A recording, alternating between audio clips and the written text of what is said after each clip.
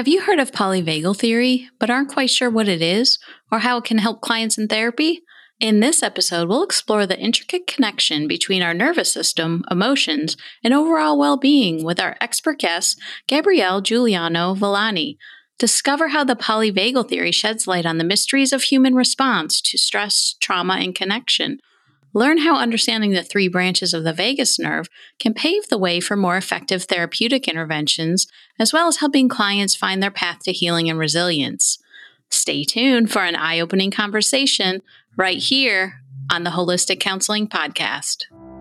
This is Holistic Counseling, the podcast for mental health therapists who want to deepen their knowledge of holistic modalities and build their practice with confidence. I'm your host, Chris McDonald, licensed therapist. I am so glad you're here for the journey.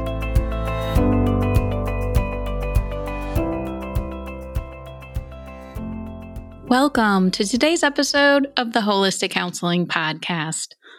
In our quest for holistic well-being, we often encounter innovative approaches that challenge traditional paradigms.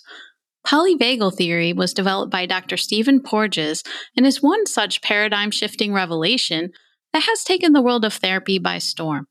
In this episode, we will peel back the layers of polyvagal theory, revealing how it offers a fresh perspective on understanding ourselves and our reactions to life's challenges. We'll explore how therapists are harnessing its power to guide their clients towards resilience, healing, and genuine transformation. Today's guest is Gabrielle Juliano-Villani. She is a licensed clinical social worker, consultant, coach, entrepreneur, and educator based in Sarasota, Florida. Gabrielle pulls from her experience as an EMDR and polyvagal-informed therapist to utilize mind-body approaches to help others implement everyday strategies to manage stress and live their best lives. Welcome to the Holistic Counseling Podcast, Gabrielle. Thank you so much for having me here today. I'm excited to talk with you. Can you share a little bit more about yourself and your work? Sure. So I am a LCSW, and right now I live in Sarasota, Florida. I moved here in 2020, just like everybody else. And my experience includes working in child protective services as a caseworker. I worked as a victims advocate in the court system. And then I also worked as an in-home care manager for an insurance company. And then after that is where I started my private practice, where we served mostly Medicare and Medicaid clients. And I grew that to 7 figures and got super burnt out, sold it in 2021. And now I do all kinds of things, business coaching, consulting, training, all around how to scale and sell your business without burning out. And then, of course, That's beautiful. Prevention stuff using polyvagal theory, which I know we're going to talk about. I'm so excited. Yeah, I've been using some polyvagal myself with my clients, and they love learning about it too, learning about their own nervous system. So let's dive in. So can you provide a brief overview of what is polyvagal theory? Yes. So this is a theory that was developed by a psychiatrist named Stephen Porges, and he rediscovered these other 2 vagal pathways in our autonomic nervous system. So there's already been tons and tons of research about our vagus nerve and what it does. And he just went a little bit deeper with that. And this came from his research that he was doing on newborn babies. And essentially, polyvagal theory says that we have 3 states in our autonomic or automatic nervous system: our ventral vagal, which is often called rest and digest or safe and connected, fight or flight. I think everybody knows what that means. And then our dorsal vagal, which is our shutdown or our freeze response. So we have those 3 stages, and then we have 2 other principles called neuroception and co-regulation. So neuroception, what is that? Neuroception is like our body's alarm system. And it basically means that we are always scanning our environment, both externally and also internally, and taking those cues and figuring out if we have a threat of safety, which would probably be a good thing, or a threat of danger or something bad that's happening to us. And so this is really important too if you're a therapist and you're doing this work with clients, and even if you're not a therapist, if you've experienced trauma, this is kind of that reaction that sometimes we have when we have a trauma response and we're like, it doesn't make sense. Why am I responding to this? Why am I so triggered? And it's your neuroception telling you that, something is off here. We feel unsafe in some way, and that is where that response comes from. So we feel unsafe in some way. So how does co-regulation tie into this? Co-regulation, I think, is maybe my favorite part of all of this because it says that we are wired for connection as human beings. So we need to connect with other people. That is what keeps us safe and healthy and happy. We know that trauma is healed in safe relationships. And as humans, again, it doesn't matter how introverted you are, but we are wired to connect with other people. And we use other people for our own safety and to regulate ourselves. Yeah, that's good to know because that's at the top of the ladder, the polyvagal ladder, right? Yes. And it's like, I think it sounds like some really like big fancy thing, but I just think about, the people in my life that I go to when I'm stressed or, I just need something. I need to vent. I need to process. I just need to talk to someone. That is all co-regulating. Or even, God bless my husband, like sometimes I'm up here and he is a little bit more level-headed, and that really helps, me move through something that can be really difficult sometimes. Yeah. And I'm just thinking about clients that don't use the social connections and keep it all to themselves. So do you have any recommendations for working with those kinds of clients? I do. So that's a great question because I used to be one of those clients. Vulnerable So you can moments relate. there. So I Yes. can relate to that. But I really just always like to start with the psychoeducation of we all have a nervous system. This is what this theory talks about. And going a little bit deeper and asking them, who were the safe people in your life, or maybe there were unsafe people. And I remember when I worked as a caseworker, oftentimes a lot of my clients, and of course I wasn't doing therapy technically, but a lot of my clients, would be like, there's nobody in my life that I could talk to, like absolutely nobody. And I would just go through their phone with them and I would be like, I bet there is at least one person. And all of my years of doing that, there always was at least somebody. But it's really, helping people dig a little bit deeper about that vulnerability and why that's uncomfortable for them. Yeah, I can see that the struggle. And I know with trauma, a lot of people have that struggle with trusting other people too. And it almost puts up a wall, doesn't it? Yeah, and it takes a long time to get there. So if you're listening to this and you're like, a client needs to open up to people in their lives and we've been working together for 3 sessions, like it just takes a long time sometimes. And that's okay to just meet clients where they're at and start to work with them too on what I love so much about polyvagal theory is that there's no blame that's placed. Like your body is simply just having a response. So I feel like when you start educating people on that part too, it's very empowering. Yeah, your body's just having a response. I think that can be so powerful because I don't know if you've noticed this, but I know a lot of people, it's like there's a judgment if you're in fight or flight. Oh, I Yes. shouldn't be here. And that is such a big part of the work that I do when I talk about this is that there is no I shouldn't say there isn't any, but trying to destigmatize the shame. That's it, isn't it? And like this idea that we have to be like completely zen all the time. That's not what this is about. This is just about working to acknowledge and understand your own system and where you're at.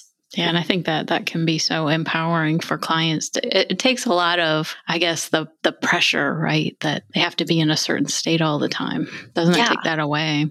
Yeah, exactly. So how does understanding this theory help clients who have experienced trauma?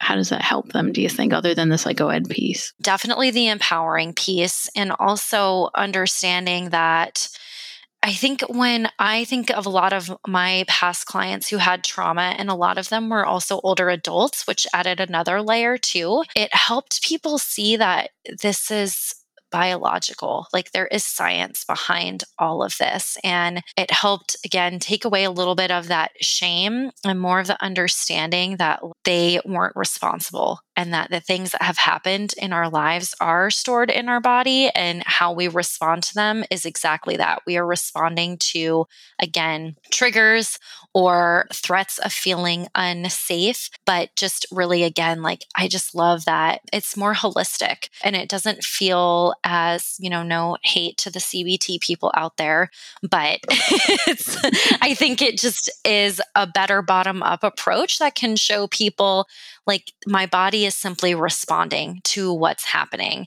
And I can't think that away. I can't reframe it. I can't change the thought. Maybe you can in the future, but I love starting at this place first. Yeah, exactly. Can you explain the polyvagal ladder? Because I know I've used that some with clients. Yes, I use this with all of my clients, and I do this with coaching clients also. And this is for everyone out there because we all have a nervous system. And so this is a really great tool where you basically map your nervous system. And so you go through each of those 3 stages that I talked about in the beginning. And essentially you talk about what triggers you have there, glimmers or good things come from being in that stage, what like experiences that you've had, where you feel it in your body, and the beliefs that you have about yourself and the beliefs you have about the world around you when you're in that stage. So that brings a lot of clarity, doesn't it, to clients so they can understand themselves better. Yeah, it really is powerful. And I do that in all of my burnout trainings also. And people love it. And it really resonates because we're all different and unique. We tend to just go through the motions sometimes and get really stuck in our day-to-day grinding away.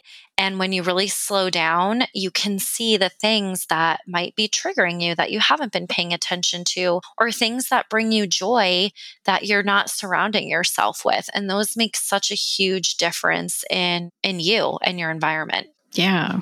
Can you talk about safety cues versus danger cues? Yes. So danger cues would be more like a trigger. And that doesn't necessarily mean, when we say danger, like it doesn't necessarily mean somebody is trying to hurt me in some way, like physically. It could be, but it could just be somebody's tone of voice. It could be, again, something in your environment that really triggers you, maybe like clutter, for example. And then safety cues would be the opposite. So that, again, could be somebody's tone of voice and the way that they speak to you. Could be eye contact. It could be the way your coffee smells in the morning. That's like one of my favorite things and how I like to start my day. So those are the differences there. And that's where the neuroception comes in, where it's responding to everything that's going on in your environment and processing that. Going in network with insurance can be tough. It can be confusing to understand the process and frustrating to figure out how it all works.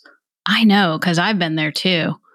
Filling out all the right paperwork is time consuming and tedious.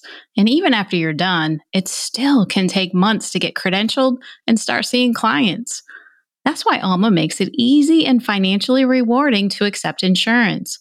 When you join their insurance program, you can get credentialed within 45 days and access enhanced reimbursement rates with major payers.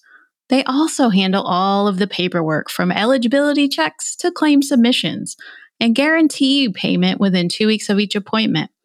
Once you've joined Alma's insurance program, you can see clients in your state of licensure, regardless of where you're working from.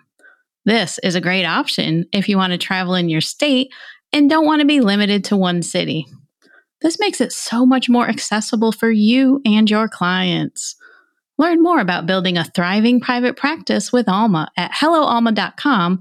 That's helloalma.com to get started today. Have you experienced something that disrupted your sense of safety? Do you feel you could use some grounding and practicing being present with yourself and your body? Do you struggle to find time for self-care and could benefit from relieving stress in a safe environment? If so, we've created an experience with you in mind. Come join us at our mini retreat, Radiate Resilience, a gentle yoga and sound bath on November 11th at Current Wellness in Raleigh, North Carolina. Through gentle, trauma-informed yoga practices and the soothing vibrations of sound healing, you'll find your center and release what no longer serves you. Spaces are limited, so reserve your spot today. Don't miss out on this opportunity to connect, heal, and grow with a like-minded community. This is brought to you by licensed therapist Chris McDonald and L.A. Atkins. Sign up today at hcpodcast.org/yoga and sound healing. That's hcpodcast.org/yoga and sound healing.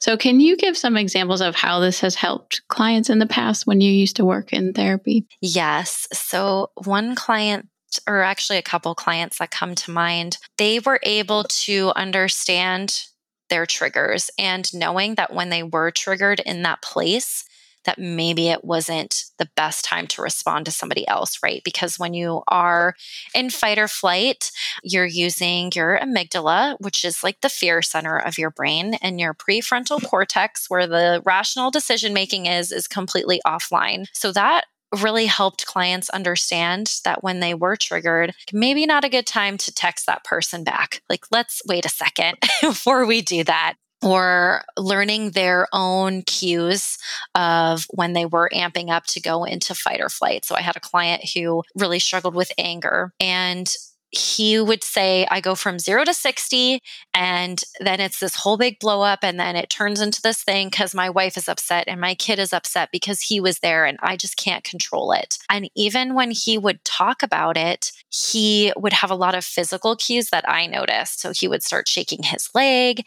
He would kind of start like fidgeting with his hands really quickly. And I pointed those things out to him, and he had no idea because he was already, going off into getting activated.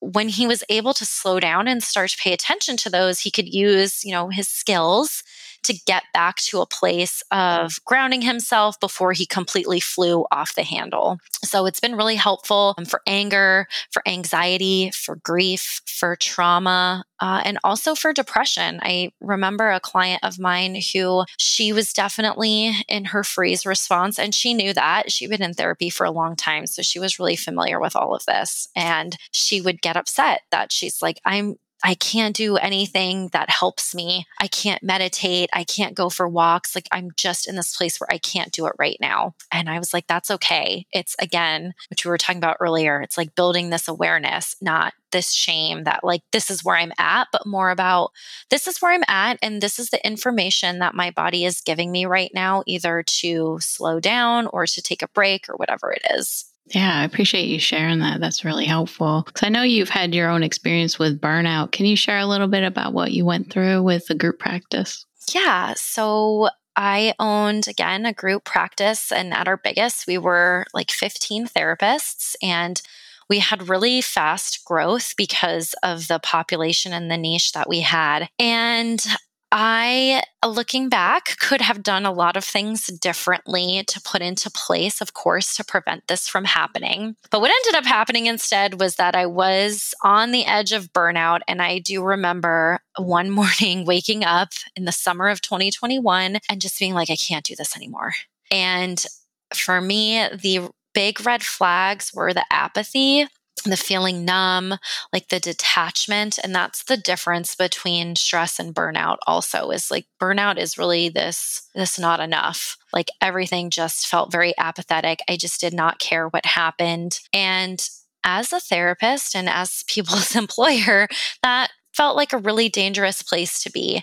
And I knew that I didn't want my life to be like that. I didn't want to wake up with dread in my stomach and feeling angry and resentful towards the people in my life. That's not happiness. And again, that's not how I wanted to live my life. So I had to do a lot of soul searching and a lot of therapy and a lot of getting to know and understand myself and my own nervous system and how I work best and what works best for me. So it was like stripping away a lot of shame, a lot of people pleasing, and a lot of shoulds and judgments that I put on myself. And I know now, like when I am in fight or flight or freeze, like I can't access my intuition or my inner wisdom and my inner knowing. And that's really important to me because that helps me make decisions that again, are a yes or a no. So where are you on the polyvagal ladder when you're in burnout? You are in your freeze response when you are in burnout. So that's more of the shutdown. That is the shutdown. And there's also a lot of things happen physically when you are in each of these stages, by the way, that I didn't mention yet. But when you're in freeze, you're kind of like, you might have a flat affect. You can't make eye contact. Your heart rate slows down. Your endorphins actually increase so that your tolerance for pain is increased as well. And your digestion is not as good either. And again, usually people who are in their freeze response typically looks like numbness, being dissociated, being depressed, being shamed, just very like low energy. I'm even, when I'm talking about it, I feel like I even have low energy. It's bringing it to you. Exactly. Yeah. So it's almost like embodying that state. Yeah. I be careful with my energetic boundaries when I'm talking about this. Right. For sure. So I know you mentioned the physical components of the shutdown. So what about the fight or flight? Can you just share what those are, the physical components of that? Yes. So usually your heart rate is going way up, your breathing is going up, there's a bunch of hormones being dumped into your bloodstream. So, like your cortisol and your adrenaline is being dumped into your bloodstream, and that's going through your digestive system, which, little TMI, but if you're somebody that, has to go to the bathroom when you get anxious or nervous, that is why your body is responding to that. Your voice might change. My voice changes when I'm in that place. Like my throat gets kind of tight. Your hands might shake. You might sweat. Your mouth might get dry. Again, eye contact might be difficult. And this is also important to know too, because when all of those things are happening in your body, that it directly impacts your physical health. We know that stuff can cause inflammation, which can cause all kinds of autoimmune issues or heart issues. So it goes much deeper, which is, again, why this is so important to me, because it really explains the mind-body connection. And it's not just like, ugh, I'm stressed and that sucks.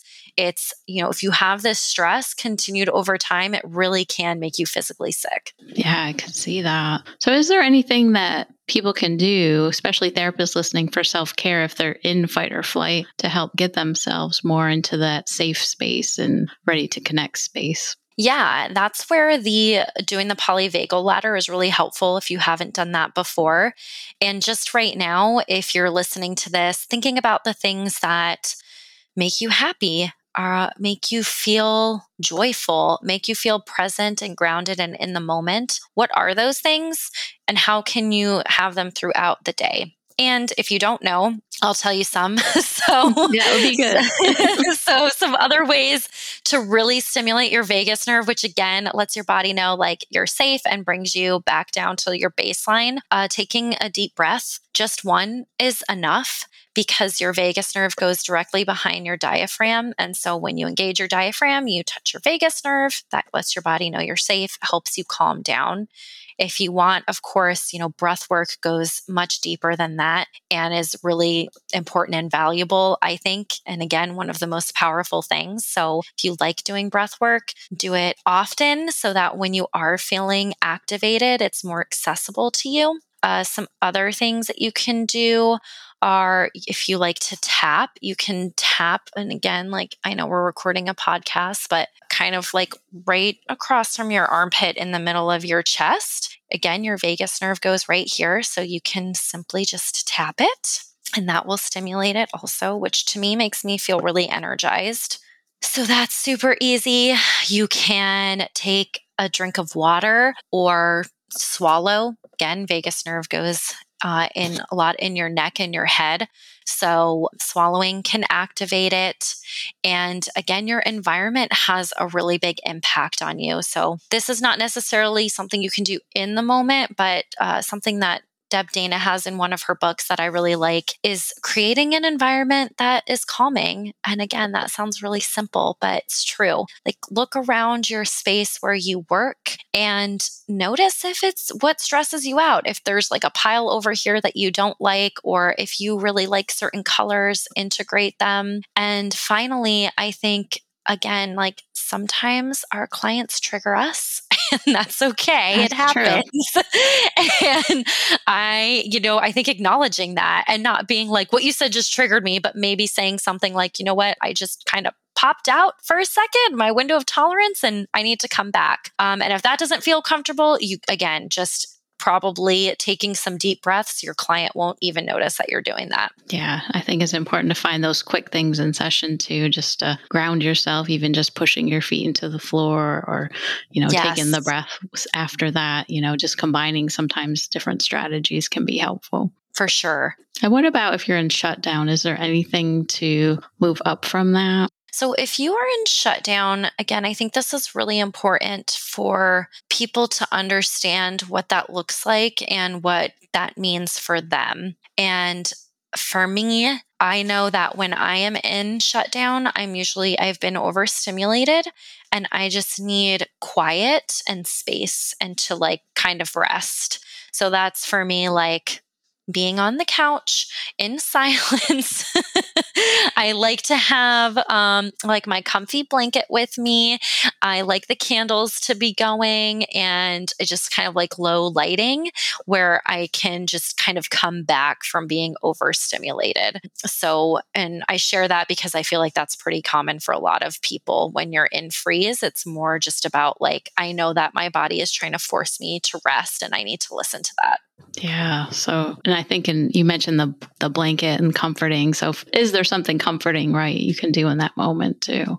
Yeah. Everybody's going to be different. And what she mentioned may not work for you. So, it can be just experimenting with different things. Yeah, exactly. And just noticing like, nope, this is not for me. I need to do something else. That's totally fine. And that's why I love this so much and I integrate it so much into my life and my work is because we're all unique and we are all different. And it's really just about learning to understand yourself and what works best for you. And I know you talked a little bit about the mind body as a mind body approach. And can you talk more about how it is a holistic approach? Yes. So when we are doing this work, we are, again, just connecting all of those pieces. We're coming more into our body and being aware of ourselves, how we are responding to our environment, what our triggers are, what our not triggers are, what are things that ground us. And again, because everything that we're seeing around us and experiencing, we're not just feeling it, but we're having that physical response too. So if you are triggered and moving into fight or flight, it's not just I'm feeling stressed right now or I'm feeling anxious. It's my heart is also racing and all of these hormones are going through my body and I'm shaking and I can't really formulate a sentence right now. So that is why it's so important is that it's not just one piece, it's all of these little pieces happening around us. And we all have a nervous system. So every single person has one and can understand themselves better. Yeah, makes a lot of sense. I know you mentioned briefly about glimmers. Can you share what those are again and how they could help with mental health? Yeah, so glimmers are the opposite of triggers. So glimmers are like the good little moments. And when I do the polyvagal ladder, I ask people in each section what their glimmers are. So again, it's not all bad things. So people sometimes have a hard time with that because they're like, well, when I'm in fight or flight, it's bad. I'm like, no, it's not bad. It's not good or bad. It just is. What's happening when you're there? And I know, like, again, just using me as an example, when I'm in fight or flight, sometimes that pushes me to do something that I need the motivation to do. And same thing with freeze. Like I said, it forces me to rest. And there's also even, blended states where you can use a little bit of that energy and not completely go into fight or flight. So things like dancing or like exercising is a good example because you're both safe.